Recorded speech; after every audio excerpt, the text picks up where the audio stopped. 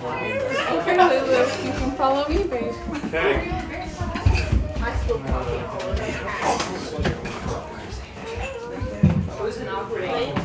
I mean, all. You're good. It's all right. I actually made it. I was Thing if they stuck. We're not coming to Yeah. That's his favorite for sure. I'm just gonna grab one of these. Oh, okay. Okay, I think we're ready. All right. Good morning, everyone. Good morning. Hope you had a good week. Not sure if it was good or bad, if you're having a good morning or not, but we're here to worship the Lord. So if you guys want to stand with me, we will do the call to worship on our order of service here from Psalm 118. This is a messianic psalm talking about the gates of righteousness, the stone that the builders rejected. So I'll read the bold section if you guys will read the italicized section with me. Open to me the gates of righteousness, that I may enter through them and give thanks to the Lord. This is the gate of the Lord, the righteous shall enter through it. I thank you that you have answered me and have become my salvation. The stone that the builders rejected has become the cornerstone. This is the Lord's doing, and it is marvelous in our eyes. This is the day that the Lord has made. Let us rejoice and be glad in it. If you want to turn with me to song number 4, in your little hymnal there, we'll be singing Rock of Ages.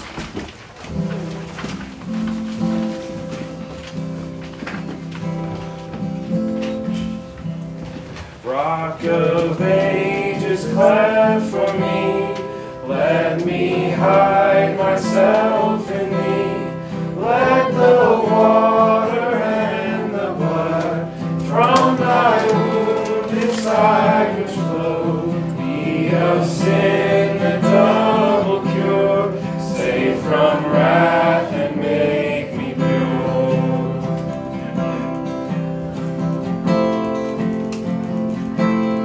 Not the labors of my hands can fulfill the law's commands. Should my passion never fade, and my efforts all be weighed, all for sin could not atone. You must save, and you alone. Rock of ages, no one takes your life, yet you died that I might live. Costly grace you freely give. Rock of ages, you have paid the price. You were cleft to cover me. Let me hide myself in thee. Nothing in my hand. Nothing in my hand I bring, simply to the cross I cling. Naked come to thee for dress, helpless look to thee for grace. Wretched to the fount I fly, wash me, Savior, or I die. Rock of ages, no one takes your life, yet you died that I might live. Costly grace you freely give. Rock of ages, you have paid the price. You were cleft to cover me. Let me hide myself in thee. Amen. You can be seated.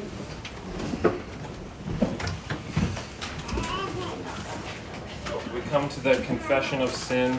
I think this is one of the hardest parts of this service for us, if we're honest, that we realize that we sin and that we are not perfect before God, that we need help. And what did Jesus say in Luke 5? He said, it's not those that are well that need a doctor, but those that are sick. And that's who Jesus came to call. So even as believers with new hearts, with new desires, we still fall into sin, and we need to ask God for help. And so the confession of sin comes from 1 Timothy 1:15. It says this. This is Paul speaking. The saying is trustworthy and deserving of full acceptance, that Christ Jesus came into the world to save sinners, of whom I am the foremost. So we'll do a corporate confession of sin together. So this is not a Catholic confession of sin where we go to a high priest and we just say things to make ourselves feel better. We're confessing to God through Christ, the great high priest. So let's do that together. If you'll read with me that paragraph. Almighty God, we come this morning confessing our sin to you, not because you do not know it, for you know all things, and nothing is hidden from your sight. But we confess, not only admitting we have fallen short before a holy God, but that we might turn from our sin and run to Christ for mercy. If we are proud, may you humble us to see our need for grace. And if we are in anguish, would you lift our eyes to see the grace of Christ? For your name's sake, be gracious unto us, and forgive us, we pray. Amen. Turn with me to song number 5. We'll sing Solid Rock.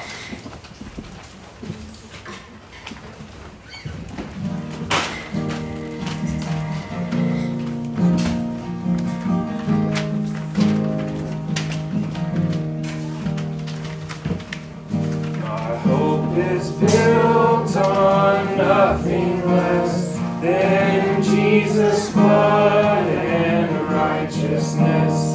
I dare not trust the sweetest frame, but wholly lean on Jesus' name.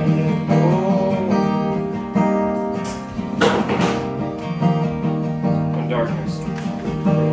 darkness seems to hide his face, I rest on his unchanging grace. In every high and stormy gale, my anchor holds within the veil. On Christ the solid rock I stand, all other ground is sinking sand. All other ground is sinking sand.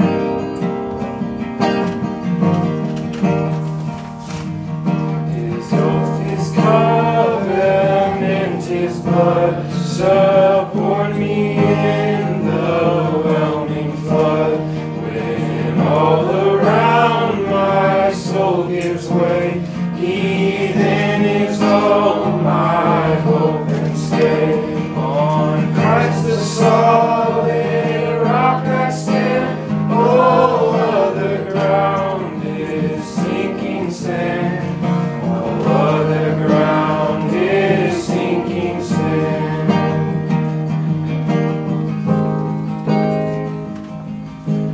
When he shall come with trumpet sound, oh, may I then in him be found, dressed in his righteousness alone, faultless to stand before the throne. On Christ the solid rock I stand, all other ground is sinking sand. All other ground is sinking sand.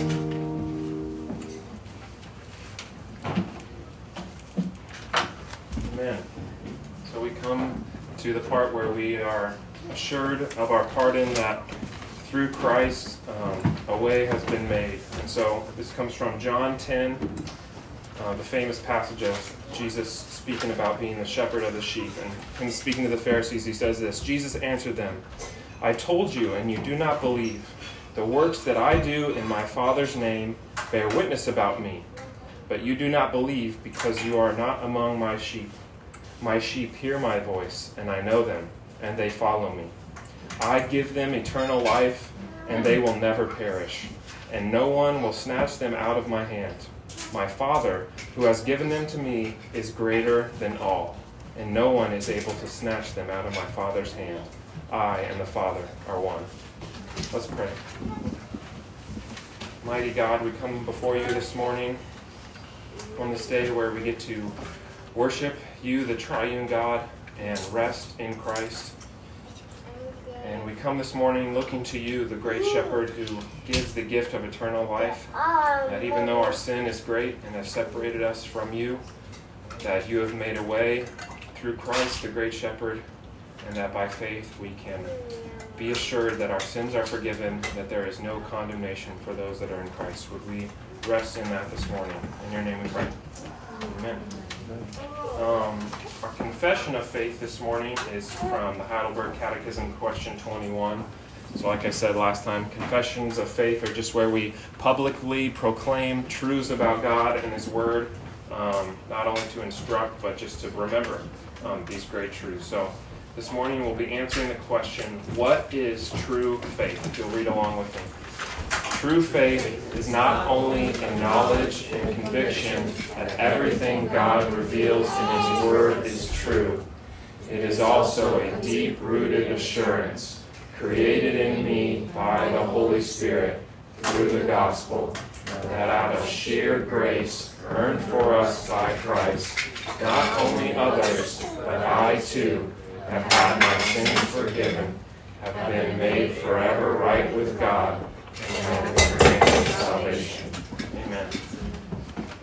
Okay, so if you guys will turn with me, if you have your Bibles or on your phone or whatever, to Acts chapter 3. We've been rolling through Acts. There's been a lot going on. We've covered resurrection, ascension, Pentecost, this outpouring of the Spirit. And we've tried to look through the lens of Acts, and maybe differently than we have before. Typically it's looked at as a book that is just a list of events, or maybe moral teaching, but we've tried to see it differently, that this is really the acts of the risen Lord Jesus, that upon His ascension He sent His Spirit, is building His church. And so these are not just stories about Peter and John, but they have big implications. And so last week we talked about the early church, 3,000 added, and we talked about those three important parts of New Testament worship. Theology, or the Word, liturgy, so prayer, Lord's Supper, baptism, and community. And we talked about how those are all important to what it means to be a church. So this week we're slowing down a little bit. There's been a lot of verses, a lot of theology, and so this is right after Pentecost. We're going to jump in. So things have kind of calmed down a little bit, and Peter and John, we're going to see, are going to the temple, and there's this one event that happens, and it can feel like just this one event, and some people treat it as something that needs to be repeated. But this one event will have big implications, not only for the next couple chapters in Acts, but really even for us. So this one act, we'll see in the coming chapters, ends up leading to 5,000 people coming to the church. So this providential, miraculous act is not something that we need to try to analyze and try to repeat, but it's really, like we've been saying, an act of the risen Lord Jesus building His church. So I'm going to read it. We're going to be in chapter 3, verses 1 through 10. I'll read it, I'll pray, and then we'll look at the text. This is the word of the Lord. Now Peter and John were going up to the temple at the hour of prayer, the 9th hour, and a man lame from birth was being carried, whom they laid daily at the gate of the temple, that is called the Beautiful Gate, to ask alms of those entering the temple. And seeing Peter and John about to go into the temple, he asked to receive alms. And Peter directed his gaze at him, as did John, and said, "Look at us." And he fixed his attention on them, expecting to receive something from them. But Peter said, "I have no silver and gold, but what I do have I give to you. In the name of Jesus Christ of Nazareth, rise up and walk." And he took him by the right hand and raised him up, and immediately his feet and ankles were made strong. And leaping up, he stood and began to walk, and entered the temple with them, walking and leaping and praising God. And all the people saw him walking and praising God, and recognized him as the one who sat at the beautiful gate of the temple, asking for alms. And they were filled with wonder and amazement at what had happened. Let's pray. Lord, we thank you for your word. We thank you for the truths of it. We ask this morning that you would open our eyes to see Christ and his work more clearly. We would not just see mere events that happened 2,000 years ago, but that we would see Christ clearly through these scriptures. We ask these things in your name. Amen. Okay, so like I said, not compared to what we've been going through in terms of Pentecost and all these Old Testament references, this is a pretty straightforward text, or at least seemingly it is. So Peter and John, what do they do? We'll look at three things. We'll look at the setting, we'll look at the event, the miracle that happens, and then we'll look at some of the effects, and then we'll talk about that. So the setting, what's the setting? So it says Peter and John are going up to the temple. So if you were here last week, we talked about how Christ ascending and to the right hand of the Father has implications that we're not looking for a physical temple anymore, that Christ and his people are where God's presence dwells. So you might be asking, why are Peter and John going to the temple? They're not going there to sacrifice animals or anything. Really, as we see in the rest of the book of Acts, they're going to proclaim the gospel. They're using that as a platform to talk about the risen Christ and proclaim the gospel. And so they're going there, and we see them come up against this man, the lame beggar, as your heading might say. So who was this man? He was waiting outside the temple, outside of this gate, actually. They called it the Beautiful Gate. And so this was a highly ornate gate. There was Corinthian bronze and all these things. It was a very beautiful gate. But this man was crippled, and so he would have to wait outside. He couldn't work. He didn't have a job. So he had to wait outside. He couldn't even go into the temple because of his crippled, cripples were not allowed to go into the temple, basically. And so he would ask for money or alms, as it says, and that's how he made his living. That's how he had anything, really. So he was a beggar. But he wasn't only a beggar, he was also lame or crippled. And so if you look at the text there in verse 2, it says that he was lame from birth. So this man had never walked in his life. He was born this way, and we see later on in chapter 3 that he was 40 years old. So for 40 years, this man has been coming to this gate and sitting there and asking people for money day in and day out, day in and day out. So this wasn't an injury, this wasn't an accident, he was born in this condition. This didn't happen to him, he was born this way. So he doesn't know anything else, and so he's asking for money. So this is the setting. So pretty straightforward there. And then we come to the event. What happens?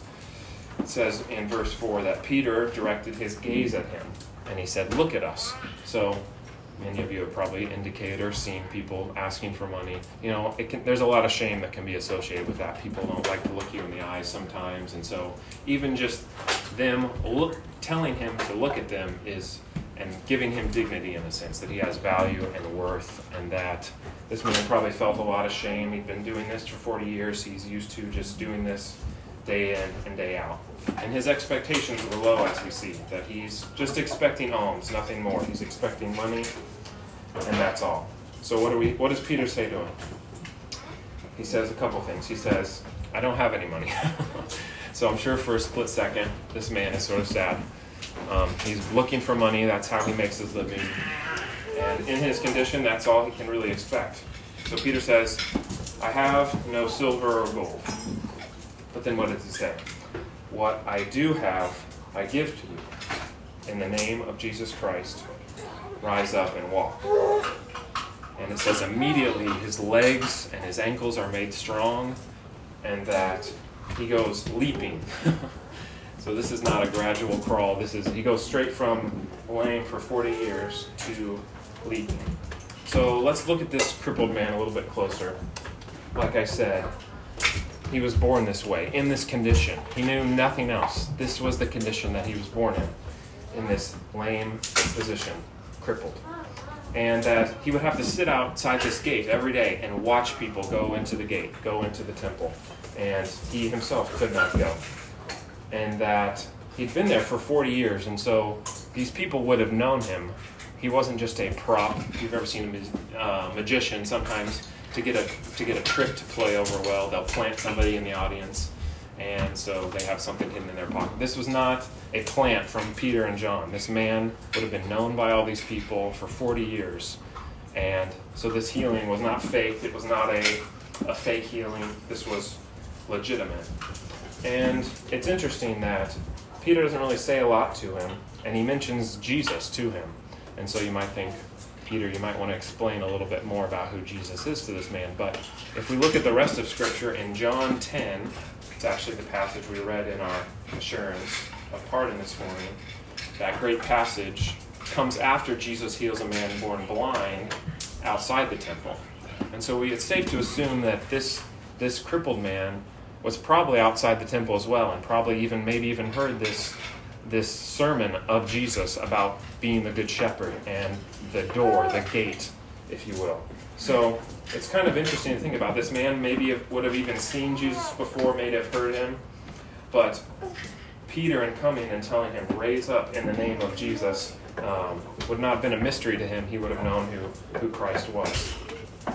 And then looking at this miracle a little bit closer, I just wanted to point out a couple things about it. 3 things. First, it was instant, like we talked about. This wasn't a 7-minute long chant. He said, rise up and walk. It was instant. It was also an entire healing, right? It wasn't just that he was, like I said, crawled out of there and it took some time. It was an entire healing of his legs and his ankles. Think about it. There's some people, even grown adults, that whether through memory loss or an injury, have to relearn to walk. It can take months. So to go from having never used your leg muscles before to walking and jumping is a miracle. It is a bona fide miracle. So it's instant, it's entire, and it's even investigated in the next chapter. In chapter 4, verse 14, we see that even the enemies of the apostles and this man investigate the miracle, and they can't even speak against it. They know this man, they see that he's healed, they cannot, there's nothing they can do. So it's instant, it's entire, and it's investigated by the enemies. And so just noting that there's a lot of people today that profess healings and leg growings and all these things, but this is wholly different than modern faith healing. This is a bona fide, complete, instant healing. And I only say that because I heard a pastor say to me one time about this idea he called power evangelism. And he said, preaching the gospel isn't enough. These young people, they don't really want to hear the gospel. They don't want to hear the good news. So we are going to do something called power evangelism, where we go out, we perform miracles, and we attempt to save people, right? And so that's a good question to ask. Do miracles save people? Does witnessing miracles save people? And so I think it's a good question to ask, but we look at Luke, we don't have time to go there now, but Jesus tells this parable of the rich man and Lazarus. Lazarus is this poor man, a beggar, similar to this crippled man actually. Lazarus in this parable is the rich man, and he goes down to the place of the dead, and he's in mourning and anguish. And Lazarus is at Abraham's side, and the rich man is begging Lazarus. He says, send someone to my brother, send someone from the dead, and they will repent so that they do not have to bear this. And what does Jesus say? He says, even if someone should come from the dead, they will not believe. If they do not believe the law and the prophets, they will not believe if someone comes to them from the dead. So this sort of refutes this idea that miracles are what save people. It's really the word of God spoken through the gospel that saves people. So just a note about that. So what is the point of these miracles, right? We just read about a miracle. It's in the Bible. The rest of Acts is filled with these miracles. What is the point of these, we need to ask? A couple things. First, it shows the kindness of Christ. That he's not leaving this man in his condition, that he heals him. This is a great grace and kindness to him. Secondly, as we'll see in the rest of the chapter, it gives a hearing to the gospel. That people see this miracle and they are gathered around. And by the end of the chapter, 5,000 people are welcomed into the church from this one act. So it gives an audience. But also, and I think more importantly, it authenticates the apostles and their message. And as we read, even in John 10, he says, the works that I do bear witness about me. So these miracles are bearing witness about these apostles, that they are God's agents of authoritative speech, that they speak God's word, that they are his agents. And they are the ones that wrote the scriptures, or people that were influenced by them. So there's places we can go in Hebrews 2 to talk about this, but essentially that these works authenticate the message of the apostles. And if you think about someone like Moses, what happens? He says, I don't want to go to the people, they won't believe me. And God gives him a staff, and it turns into a snake. And so he uses these miracles, these signs, to authenticate God and his spokespeople. And then in another sense, this miraculous event, this man crippled, made well, is an inbreaking of the new heavens and the new earth, if you will. That kind of might sound weird language, but what's true about the new heavens and the new earth, right? There's no sin, there's no sickness, all are made well. So this is an inbreaking of that. You might say, Kendall, what are you talking about? I don't know what you mean. There's this really interesting passage in Matthew 27. Some of you probably heard it and thought, what the heck does this mean? After Christ dies, the temple curtain is torn in two, there's an earthquake, and people are raised from the dead. And I think it's only in Matthew's gospel, and so you're like, what is happening? It was a picture of the end days, that upon Christ's return, that the dead will be raised and that all will be made well. And so it was just a picture. It's not that people are going to be raised from Christ's death onward. It was showing that there was a new creation happening, that something new was happening. And so we can say the similar thing here, that this is sort of an inbreaking of the new heavens and the new earth. And it's even a fulfillment of prophecy. If you wanted to look at Isaiah 35. Isaiah 35:6 says this. It says, Then the eyes of the blind shall be opened, and the ears of the deaf unstopped. Then the lame man leap like a deer, and the tongue of the mute sing for joy. For waters break forth in the wilderness, and streams in the desert. So we see this inbreaking. The man that was lame is now leaping. The man that could not enter the temple enters the temple. And we see that in the last couple of verses. So we've looked at the setting, we've looked at the event, and we'll look at the effects of this event. So not just in the verses that we read, but in the next couple chapters, you could read about this man enters the temple, people are gathered around, and like I said, this is used as an opportunity to preach Christ. We'll look at that next week, but Peter uses this as an opportunity to preach about Christ, what he came to do, repentance and faith. And like I said, long term, 5,000 people are welcomed into the church through this. And then even though they go through persecutions, we'll see Peter and John locked up. They even tell them not to preach about Christ. We'll see that even through these persecutions that the gospel goes out. And through this one event, this one man made well, that many come to faith. And that even through this one act, Christ is building his church. So that was a lot. So what, Kendall? Let's take a step back and let's try to contemplate or think about these verses. What are some implications of this? 3 things. The first one, that Christ is building his church. That even in this act, this one simple act, not simple, obviously, miraculous, but this one act, Christ brings 5,000 people into his church. And so even through trials and tribulations, we see Christ build his church. We see the word go forth. I went to a college called Judson University. It was named after an American missionary, one of the first American missionaries named Adoniram Judson. I don't know if that name rings a bell with anyone. He was one of the first missionaries to leave America and went to a place called Burma. There was no English-speaking people there. He spent 38 years there. He lost 2 wives. He translated the entire Bible, I think, or maybe just the New Testament, into Burmese. And by the end of his life, there were 17 people in his church. 38 years. He lost 2 wives, all this sickness and disease, and he had 17 people. But today, if you look at Burma, I think it goes by a different name now, there's over 4 million Christians in Burma, in modern-day Burma. And it's just amazing to think about this one man's trials and perseverance that he went through that in the moment seemed small had these vast implications.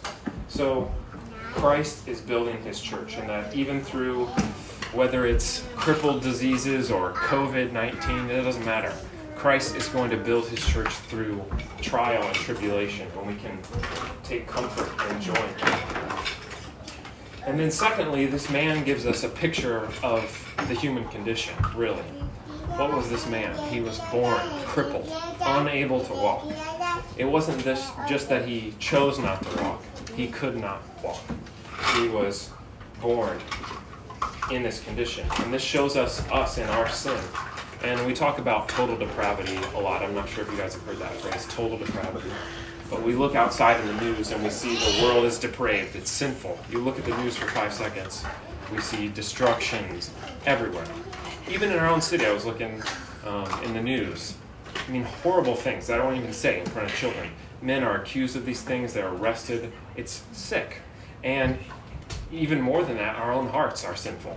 We tend to not follow God. We look at those people and we say they're so bad, but our own hearts are corrupt. And so this total depravity is not only a sinfulness in us, but it's also a total inability to come to God. So just like this crippled man, he could not walk. He couldn't walk. He didn't just choose not to walk for a time. He couldn't walk. And this is us in our condition. That, what does Paul say in Romans 3? That no one seeks after God. There's none righteous, no, not one. And so, in a sense, you could say, I like how Martin Lloyd-Jones said it, he said we are spiritually crippled. That it's not just that we are slightly unable to walk, that we cannot walk, we cannot seek after God.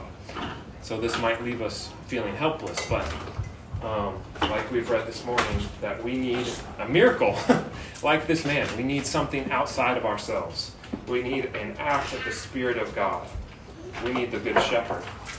So this is what Christ has done. This is what he came to do in the incarnation, living the perfect life that you and I could not live, fulfilling the full demands of the law, and then on the cross taking the punishment that we deserved. We call this his active obedience and his passive obedience. His active obedience, doing what we could not do. His passive obedience, suffering what we deserved. And that by ascending to heaven and pouring out his Spirit, by faith, this redemption that Christ accomplished is applied to our accounts. It's not that we are made perfect in an instant physically, like everything I do now. It's that Christ's active obedience is imputed to us. It's a legal term. It's a forensic justification, if you will. And so there is no other way, there's no other gate that we can enter into. It is through the gate of Christ. And like we read part of John 10 this morning, I just wanted to read a little bit more of John 10 and just hear the words of Christ, the great shepherd. He said, "Truly, truly, I say to you, he who does not enter the sheepfold by the door, but climbs in by another way, that man is a thief and a robber. But he who enters by the door is the shepherd of the sheep."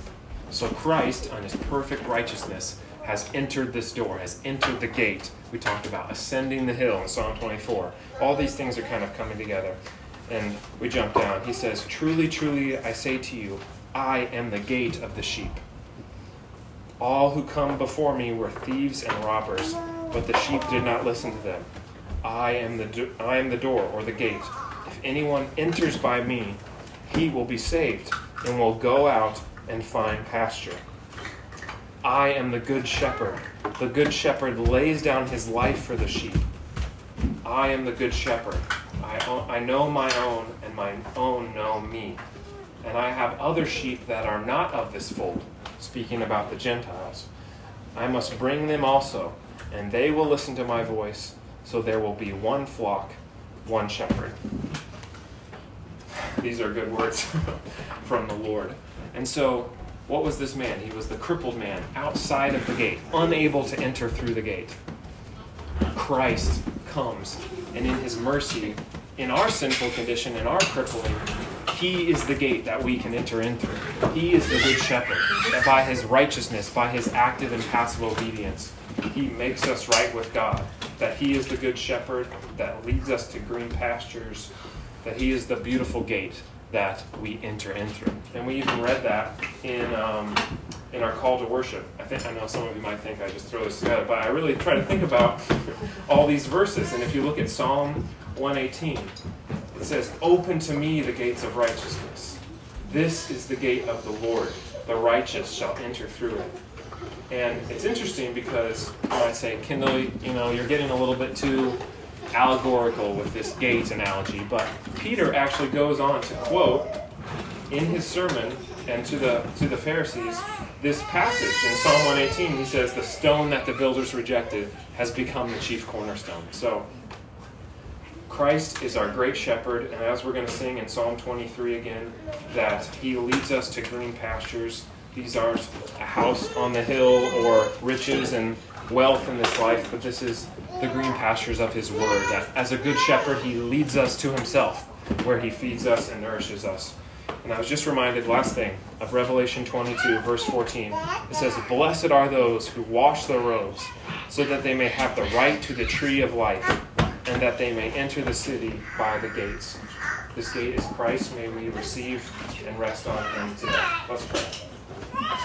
Dear Lord, we thank you that you are the gate, and that all who seek to enter must enter through you, your perfect righteousness being credited to their account, and the sin and punishment that we deserve being taken from us and imputed to you, and that we can have assurance to approach your throne of grace this morning, that even though that we sin and we fall short of your glory and we struggle, and there's great suffering in this life, within and without, we can take great comfort knowing that you are our shepherd and that we can rest in that this morning.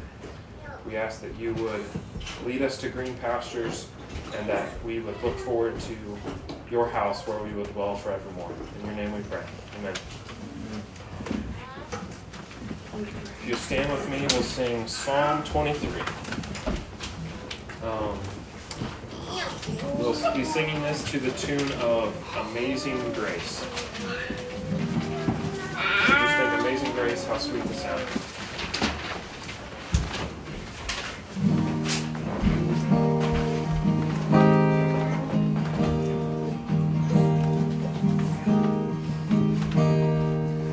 The Lord's my shepherd, I'll not want.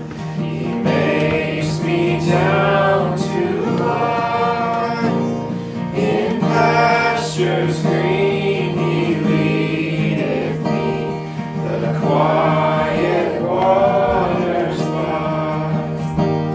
My soul he doth restore again, and me to walk doth make within the paths of righteousness, he for his own name's sake. Yea, though I walk through death's dark vale, yet will I fear no ill, for thou art with me, and thy rod and staff comfort. Sorry. The table thou hast furnished me in presence of my foes. My head thou dost with oil anoint, and my cup overflows. Goodness and mercy all my life shall surely follow me, and in God's house forevermore my dwelling place shall be. Would you sing the doxology with me? Praise God, from whom all blessings flow. Praise him, all creatures here below. Praise him above, ye heavenly hosts. Praise Father, Son, and Holy Ghost.